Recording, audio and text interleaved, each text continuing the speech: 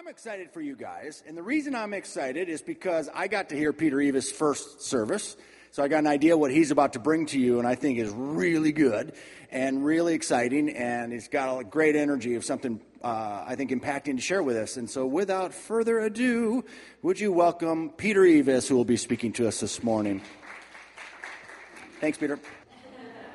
The sermon's completely different, so... I mean, it's totally different. So, you just said that for nothing. Yeah. Should I even have a sermon? Yes. Okay. All right. Who said no?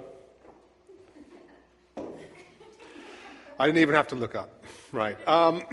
So, great to be here, isn't it? Slap bang in the middle of 40 days of faith. We've made it this far. Right? How's it going in the 40 days of faith? It's good? Can anybody sort of talk about any sort of tectonic spiritual shift in their lives they want to describe in all its gory detail in front of everybody? No? Maybe a show of hands. Has anybody felt some sort of spiritual dial, move on the spiritual dial, maybe in the relationship with God or somebody else, as a result of fun stuff, powerful stuff that's going on in 40 days? Is anything happening? Ryan, good. Thank you for putting your hand up. Anyone else? Jamie? Good. Edith? Yeah. Nondu. Good. This is excellent. This is far better than the first service.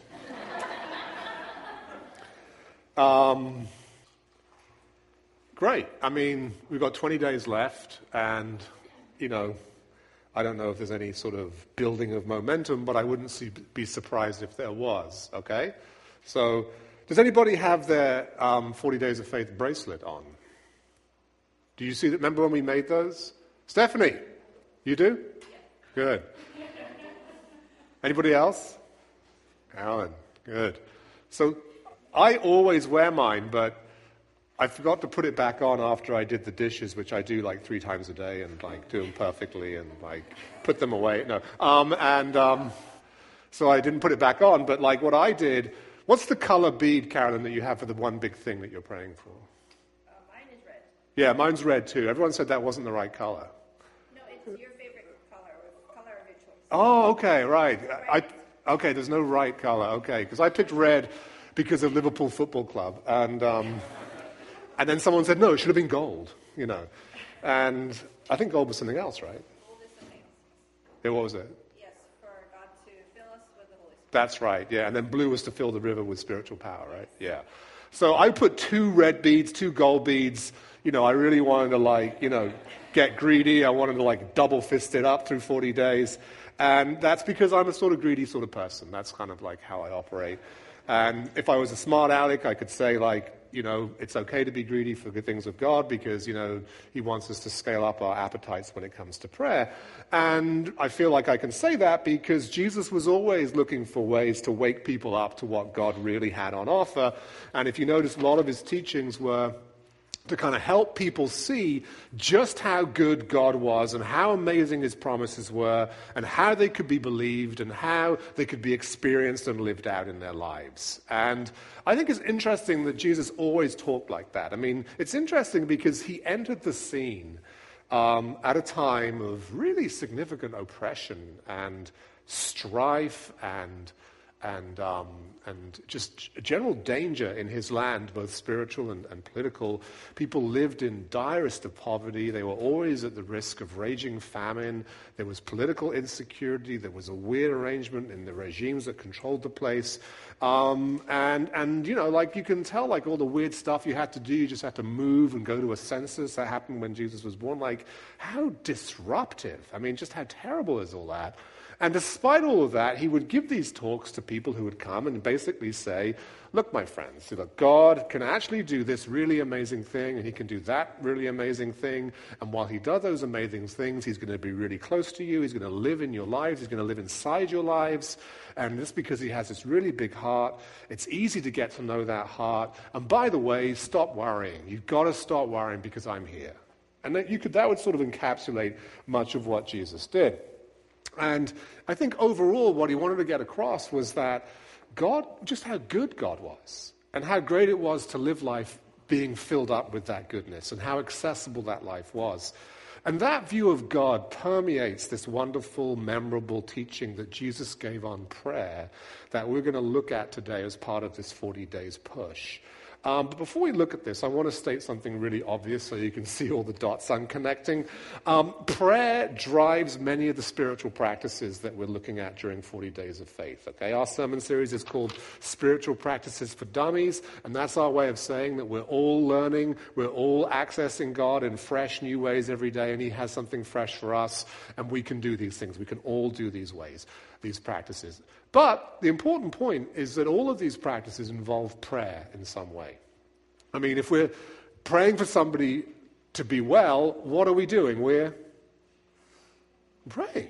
We're praying. We're actually, Jesus, come and heal this elbow. There was a lot of prayer, healing words, physical healing words in the prayer team in the first service. But even if we're doing something like listening to God for good things for other people, which was the focus of our first workshop, and we're going to having another workshop on April 7th, enjoying prayer will make those sort of things kind of easier and more enjoyable because we'll be more attuned to what God has and how He interacts with us and how He speaks to us, and it'll just feel more natural, okay? So loving prayer will help us in all sorts of ways. And when I say enjoying prayer, I do not mean any sort of forced enthusiasm. I'm not saying we should think about prayer as something we should enjoy because it should be enjoyed. Okay? That's not where I'm going today at all. So if that's how you're seeing things, just take that out of your head and throw it away, okay? I'm talking about being in a place where prayer is something that flows from us. We'd be ourselves when we do it. We'd look forward to it. It would be an urge that just comes bubbling up inside us. It would excite us. It would be natural. And that's where I like to be. And it's quite incredible that I'm there because I'm never been somebody, I never will be somebody who's like the ideal of painstakingly pursuing spiritual things. That to me has never been my aim or attractive to me in any way. And I think part of that comes down to the fact that so much in life involves doing stuff because it needs to be done, right? So if you have a toddler, it's non-stop. It's just like clean up this mess, clean up that mess, deal with these tears, say no there, say no there, say no there. How long before I can have a glass of wine and put them to bed? There's so much of life is like that. Going to work is the same thing. It's like all those things you have to do that you don't really want to do and how it hollows you out over time. And, it's just non-stop. And I would just be very distressed if faith was like that, okay? Like if it was dominated by a sense of duty and a need to get things right. I want something more, right? I want something more from my faith. I want faith and the things of faith, like prayer, to be alive, magnetic, intriguing, shameless, powerful, real, extravagant as a gift. And thankfully, Jesus, I think, also saw things that way. And in this teaching we're going to look at of his, he communicates that amazing combination of extravagance and enthusiasm. And this is his teaching on prayer from Luke's Gospel. So one day Jesus was praying in a certain place. When he finished, one of his disciples said to him, "Lord, teach us to pray just as John taught his disciples." He said to them, "When you pray, say, 'Father, hallowed be your name, your kingdom come. Give us each day our daily bread. Forgive us our sins, for we also forgive everyone who sins against us. And lead us not into temptation.'" Then Jesus said to them, "Suppose you have a friend and you go to him at midnight and say, 'Friend, lend me 3 loaves of bread. A friend of mine on a journey has come to me, and I have no food to offer him.' And suppose the one inside answers, 'Don't bother me. The door is already locked and my children and I are in bed. I can't get up and give you anything.' I tell you, even though he will not get up and give you the bread because of friendship, yet because of your shameless audacity, he will surely get up and give you as much as you need. So I say to you, ask and it will be given to you. Seek and you will find. Knock and the door will be opened to you. For everyone who asks receives. The one who seeks finds. And to the one who knocks, the door will be opened. Which of you fathers, if your son asks for a fish, will give him a snake instead? Or if he asks for an egg, will give him a scorpion? If you then, though you're evil, know how to give your good gifts to your children, how much more will your Father in heaven give the Holy Spirit to those who ask him? Okay, so you see what we kind of have here. First of all, Jesus gives his disciples a simple framework they probably kind of half know anyway, because they talk about John, and for what they have to pray. And this framework is often called the Lord's Prayer, probably because it was from the Lord Jesus. And that framework ends with the phrase, lead us not into temptation. And folks, it's brilliant. This framework is brilliant, okay? People have just prayed these words for thousands of years, and it's been powerful and real, and massive things have happened as a result. It's also a piece of genius because it maps out the important areas of our life that we can pray for. So we can pray for our needs. That says green light to that. We can pray for our sins. We can pray against being tempted. We can pray for God to come. That's his kingdom. And we can pray against evil. And there are a lot of, amongst those big macro themes, there's lots of micro things that we can pray for ourselves within those areas. So it's a masterstroke of genius, the Lord's Prayer. But Jesus thinks to give the disciples more. He's like, that framework is great. You wanted to hear it. I laid it out. You're going to do that. That's fantastic. But there are other things, guys, that drive prayer that you need to know about. Things that will help you grasp and go for the amazing possibilities of the kingdom of God. And so what Jesus does is, after the framework, he adds two short stories which are very helpful for us today. The first story, of course, is the guy waking up his buddy, asking for some bread for the person who's just coming into town. And he says this, I tell you, even though he will not get up and give you the bread because of friendship, yet because of your shameless audacity, he will surely get up and give you as much as you need. And this is like amazing, right? I mean, Jesus is telling us so clearly here that we need to be shamelessly audacious when it comes to praying, okay? The word that really struck me when I was looking at this passage is the word shameless, okay?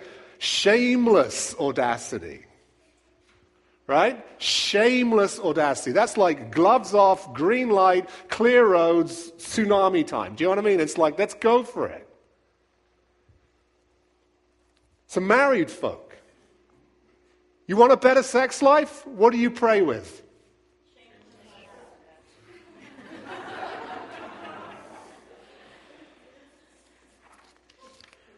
People in the workforce, you want that job that's like a notch or two above where you can really get a job? How do you pray for that job? Shameless. You shamelessly pray for it. You don't hold back. So you see what Jesus is up to here. He's got this brilliant framework, and then he slaps on this big slab of red meat. He's like, this is your stuff that you get your teeth into, And yet he's not done. Look at the next picture Jesus paints. He starts out like this. So I say to you, ask and it will be given to you. Seek and you will find. Knock and the door will be open to you. For everyone who asks receives, the one who seeks finds, and to the one who knocks the door will be opened. And then Jesus brings the whole thing home like this. Which of you fathers, if your son asks for a fish, will give him a snake instead? Or if he asks for an egg, will give him a scorpion?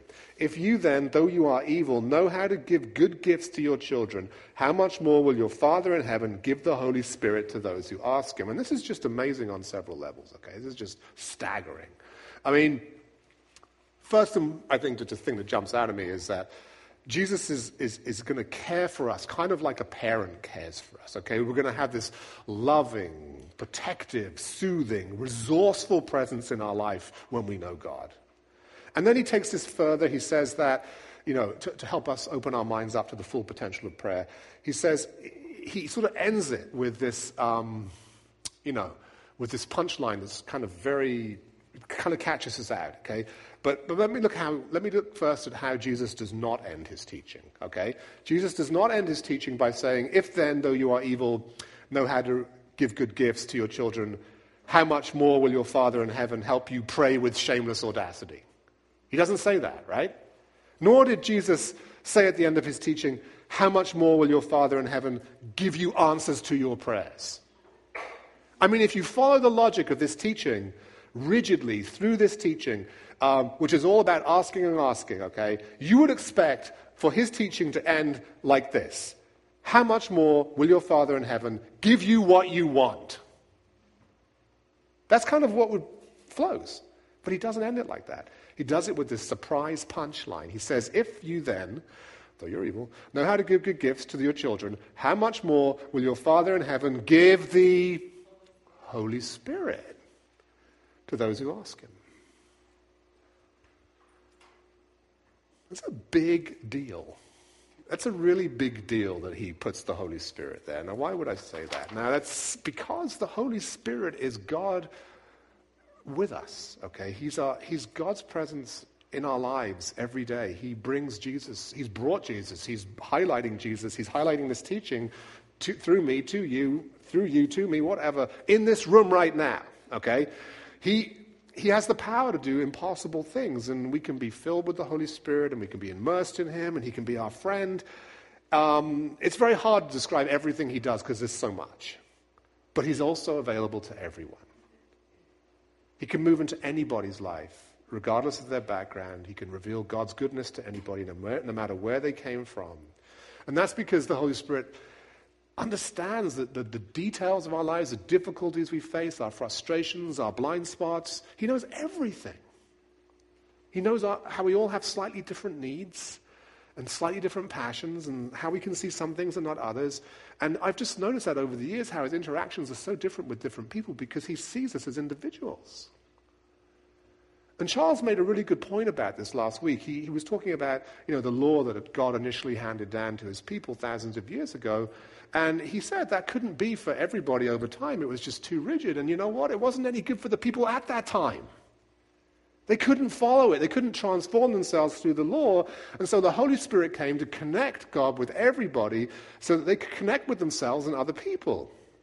And the reason the Holy Spirit can do that is because he's a person. He's in our lives. I mean, right now, let me give you an example of that. He, for each one of you, has amazing ideas for how to make your life wonderful right now.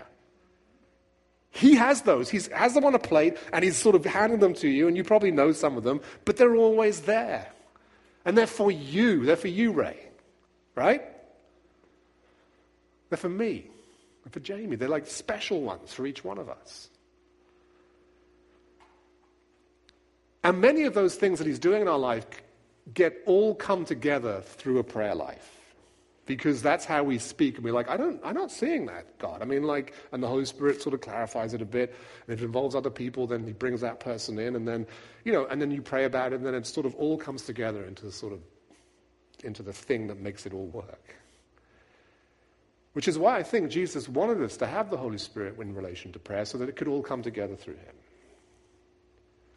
And if I think about it, over the last 25 years, I started following Jesus when I was in my mid-20s. And the thing that I look back at, I can see now as being I guess the biggest highlight of my faith in many ways, is this continuous conversation with God. This continuous conversation with God that will never go away, that never goes away even when it gets tough. And we have to recognize that. I mean, we often don't get what we're asking for in prayer, right? I'm sure we've all experienced that, and it's disheartening. It makes us wonder what's going on. It can be very deeply painful in many ways. It brings up all sorts of stuff. And ideally, I would like to dwell on this whole subject of unanswered prayers and the pain it causes, and I would do that more, but I don't really have time today. But what I just want you guys to know, that we're not the sort of Christians here who just go around praying for big things and then sweep under the rug all the stuff that doesn't happen. That's not us, okay? We're there for you. We'll pray for big things. We love doing that. We think stuff happens. We see stuff happen. But at the same time, we're here for you when there's disappointment and loss and confusion.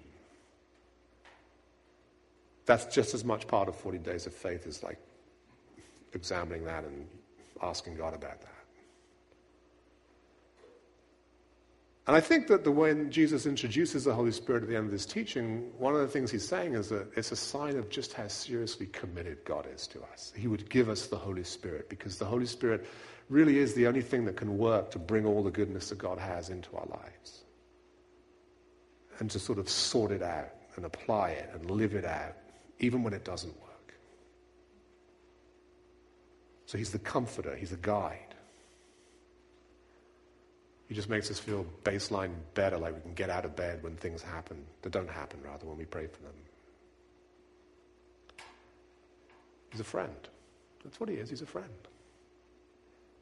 And I know that from one story about, in my life, I was thinking very much about it this week. I took my son, Isaiah, who's 12, for his annual eye checkup. And every time I do that, I'm knocked back how God came through for us, even when it appeared that he didn't initially come through for us. And so the backstory about Isaiah is this. We had one child who had no problems with her eyes. She's at college now. But we had Isaiah, and just a few days after he was born, the nurses in the hospital discovered that he had these sort of very thick blotches in his eyes, which are called cataracts. And the cataracts would stop his eyes and brain working together to develop vision. And so if you don't remove those cataracts by removing the natural lenses out of the eyes, you have to do that very quickly, because if you don't do that very quickly, the baby goes blind. And so we were told that there's only one thing you can do. When your baby's not even a month old, he needs to have 2 operations where they just remove the cataracts. And, Phoebe and I were completely surprised by this. We were stunned, but, we believed in praying big. And so in the like a week or so before the first operation, we got everyone we knew across all our Christian networks and beyond praying for a miraculous healing, that God would actually come, very simply pray for the thing, take the cataracts out of Isaiah's eyes. So the operations didn't need to happen. I mean, this was like a prayer that, you would want to pray and think that you could pray, right? Because the Bible's full of like blind people being healed, right? But the cataracts did not go, and the operations occurred. And since that time, Isaiah has to wear very powerful contact lenses in his eyes that get put in the morning and taken out every day. And it's happened even when he was like a tiny baby and he was a toddler, and you rub your eyes. Oh man, it was just like, it wasn't easy. And I felt disappointed for a very long time. I remember thinking that, Isaiah's condition would be an excellent opportunity for God to show his power. I mean, it's a little baby, for goodness sake. And people would see what God could really do, and it just seemed so like it should happen. And when it didn't, I just didn't feel like praying for big things for a very long time. And in the years that followed, there were ups and downs, at times when Isaiah's vision seemed to present serious obstacles for him. But you know what? His vision is very good now. I mean, I was just sitting there stunned at the pediatric ophthalmologist, because, and it's just almost perfect in some ways, when he can see things. And all the secondary issues that were caused by him not having great vision have almost completely receded and gone away. And I was sitting there on the couch in the doctor's office, just like, thinking, Jesus, this is amazing. I mean, I can see how you were with me. You were helping me pray when things got rough. You were giving me strength. You were giving him strength. You were doing amazing things in his life. And you were doing things that were for me. You weren't giving me religious responses. The Holy Spirit was doing stuff that Peter Eavis required. Very, very particular stuff. And this was all sort of happening as I was sitting there, and the eye doctor was gushing with how great it was and everything, and I was just like praising God for how well things have turned out. And what I could see was that the Holy Spirit, who Jesus talks about here, has been the ultimate gift in my life. How much more will your Father in heaven give the Holy Spirit to those who ask him?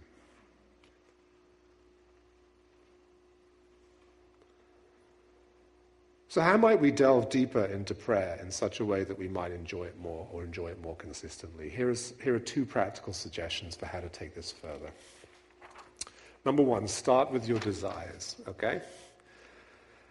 I think one of the things that some of us need to do, and I've been in this trap, we just want to just go directly for what would actually make us happy, okay? As opposed for praying the thing that you should kind of know you should be praying for, because that might fix this so that person can be happier, so then I can be happier, right? Don't do that, okay? Do the thing where you go, I want to be happy. because I want this to happen. I mean, you can do that, okay, because sometimes that works as well. But really feel there's a place on the table for you just to say, okay, actually, I want this. I feel like I can go to God and ask for this. Now, I'm not saying that we start and end our prayer life with focusing on our personal happiness, and that won't work, and we'll get to that in a second. But what I am saying is that sometimes I feel that we hold ourselves back by seeing so many things through all these different filters that we've built up in our head over the years. You know, some of them are good, some of them are great, they help us cope, they help us move forward. Some of them are not so great, some of them are incredibly sophisticated, some of them are terribly simplistic. Some are selfish, some are generous. Sometimes we can't even see half these filters, and they will never go away because they're kind of part of who we are. But one way we can, at least in our prayer lives, minimize their interference is to say, today, what can I pray for that will actually make me happy? The things I've always wanted. You know, what are the deepest desires of my heart, in other words? Margaret Silf is an English Christian writer, and I love what she says about desire. She says that we shouldn't fear it. We shouldn't poo-poo it. We shouldn't look down upon it. And I feel like this mindset, when we start out to pray, is really important. She writes this: we tend to think that if we desire something, it is probably something we ought not to want or to have. Who hasn't felt that, right? Yeah? But think about it. Without desire, we would never get up in the morning. We would never have ventured beyond the front door. We would never have read a book or learned something new. No desire means no life. No growth, no change. Desire is what makes two people create a third person. Desire is what makes crocuses push up through the late winter soil. Desire is energy, the energy of creativity, the energy of life itself. So let's not be too hard on desire. I love that last line. It totally encapsulates my point. Let's not be too hard on desire. I mean, the Psalms also have a lot in them, just sort of like about desire. And that's why they can sort of seem egotistical and kind of selfish, so many of the Psalms seem to go like this. Look at all those evil people. But I'm good, Lord, bless me. I mean, here's Psalm 37, for instance. Do not fret because of those who are evil, or be envious of those who do wrong. For like the grass, they will soon wither. Like green plants, they will soon die away. Trust in the Lord and do good. Dwell in the land and enjoy safe pasture. Take delight in the Lord, and he will give you the desires of your heart. Okay, that seems to follow the pattern I mentioned. Like, all those people, they're going nowhere. They're going to wither. I mean, what a picture is that? And so the psalm writer sort of says, there's this good person that, I can be, you can be, and you'll be blessed, and you deserve to be blessed. And I don't really warm to that, okay? I don't get jazzed by that. I mean, the guy seems a little too convinced of his own goodness, for starts. Look, to be fair, I'm glad that he's doing good, right? I'm glad that, evil doesn't succeed in the world today. I mean, I'm glad when I see evil not panning out. But the pious tone kind of grates on me sometimes. And so I struggle with this sort of stuff. But what recently I've really appreciated in the Psalms is the assertiveness of the writer. This guy, I hope, or maybe it was a gal, I hope it might have been a gal, feels like he can go before God and say, this is what I desire. I expect you to meet my desires, God. There's a confidence about this that feels right to me, and very helpful to me. So we should start with our desires. Tell God the things that that you want to happen that will make you happy, and then pray for them. Not the things, guys, not the things that might build up a situation where it can just happen and maybe I'll get a little bit happier. No. Pray for the things that make you happy. Go straight to happy. Think about that now. Think of the one big thing, the red or whatever color it is, bead you have on your bracelet. How much does it connect you with your idea of happiness? Does it go to the deepest desires you have in your heart? Or is it sort of derivative and sort of apologetic? And does it skirt the edges? Or does it go direct to the heart?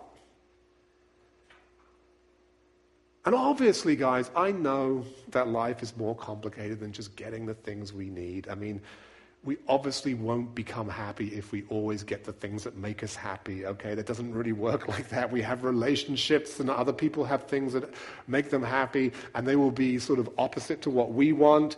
And so, you know what you do then? You tell them that you're praying for this thing, and then you have a big discussion about it, and then the Holy Spirit often comes and works things out so that you can both kind of get what you need, and the sum is actually better than the two things that you wanted in the first place, because that's what God does, right? But we have to be assertive sometimes.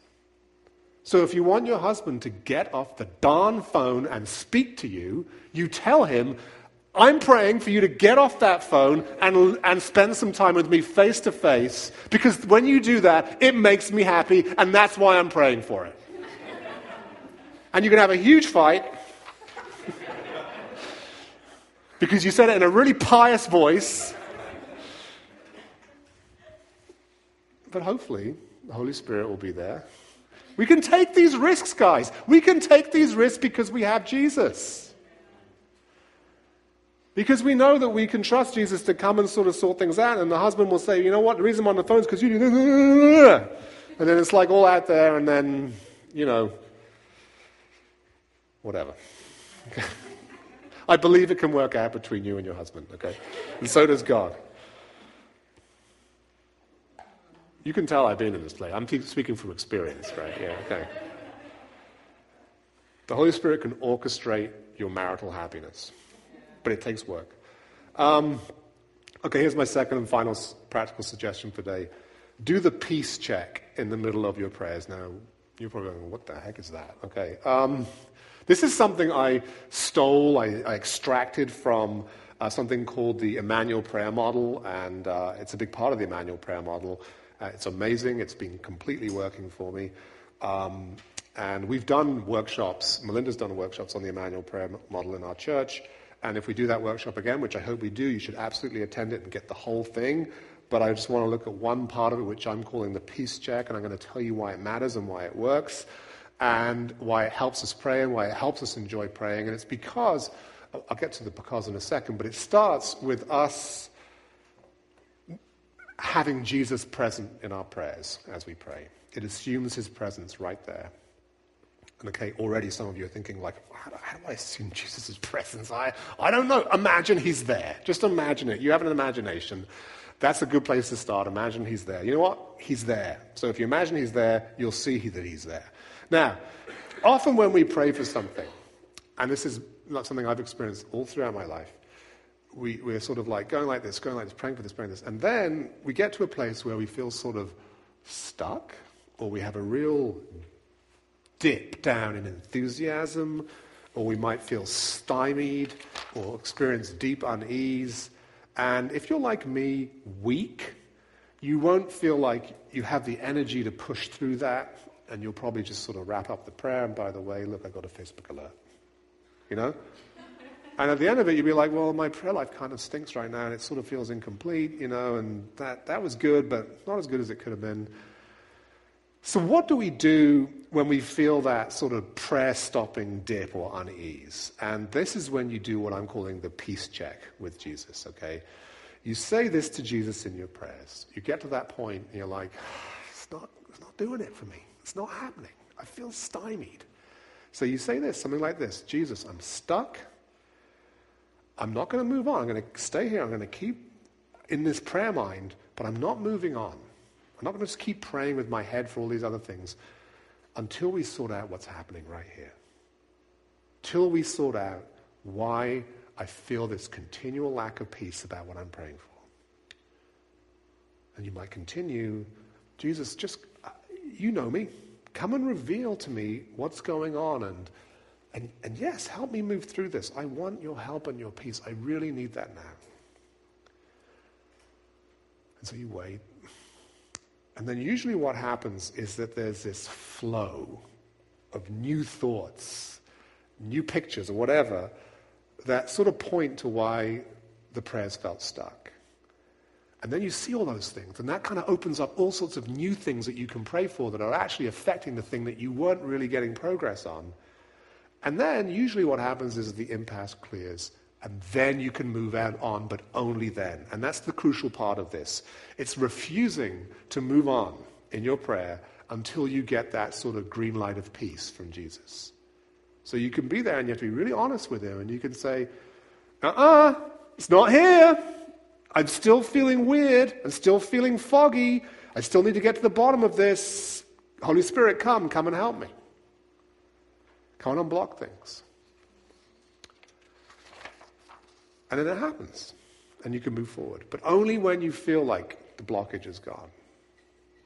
So let's take a possible real-world example of this, okay? Let's say somebody at work has said something about you that's incorrect. They've been lying about you, and some people even believed it, so you're furious. So you can do all the Psalm 37 stuff. You can pray to be vindicated and for him to wither, and go ahead. If that makes you happy, pray it, okay? You have your model there, okay? But you may also feel that, over time, that forgiving this person would actually ease you of some of your bitterness and burden and yuckiness about this, okay? So you get to that place, and so you pray to God to forgive Bob the gossip, Bob the slanderer, and because you do that because you want to feel, it'll make you happy to forgive this guy. You feel that. You feel like it's a happiness prayer. You're going directly to the thing that will make you feel happier. And then you say to God, I just want to forgive Bob now. Let's do that now.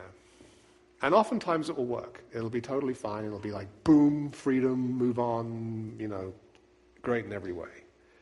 But sometimes there'll be that dip, that unease, that sense of being stuck, stymied, whatever you want to call it.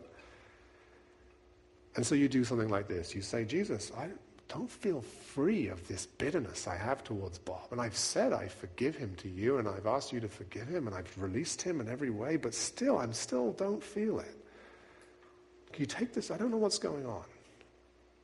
And then you wait and you listen, and I don't know what Jesus might do in that situation. He might say, the reason you're finding it so hard is because Bob's the sort of guy who doesn't even think he needs forgiveness, and that enrages you. So let's deal with that. Or it might be something kind of even more meta, if you know what I mean. Kind of like, Jesus might say, well, you know what? You actually deal with unforgiveness in a much bigger way because of all these wounds from your past and how you got hurt so badly, and it's always been hard for you to forgive. I would rather we use this prayer time to talk about your wounds and for you to be healed of those. And if we get to forgiveness at the end of this, then fine. But right now, I want you and me to talk about your wounds. Right? And then you're kind of in a better place, and you pray about that, and maybe you do forgive Bob. The peace has come. And that peace check is something that is fantastically helpful when we feel stuck, or we feel like our prayers aren't working. And it can be really enjoyable because at the end of that prayer, you feel like you've prayed all that you needed to pray, which is sometimes one of the things that I struggle with, which is like, I just didn't quite get there in some way. And it's not like a performance thing. It's just like, I know that Jesus had more for me. And I didn't quite see it. And this is the way of seeing what Jesus has for us.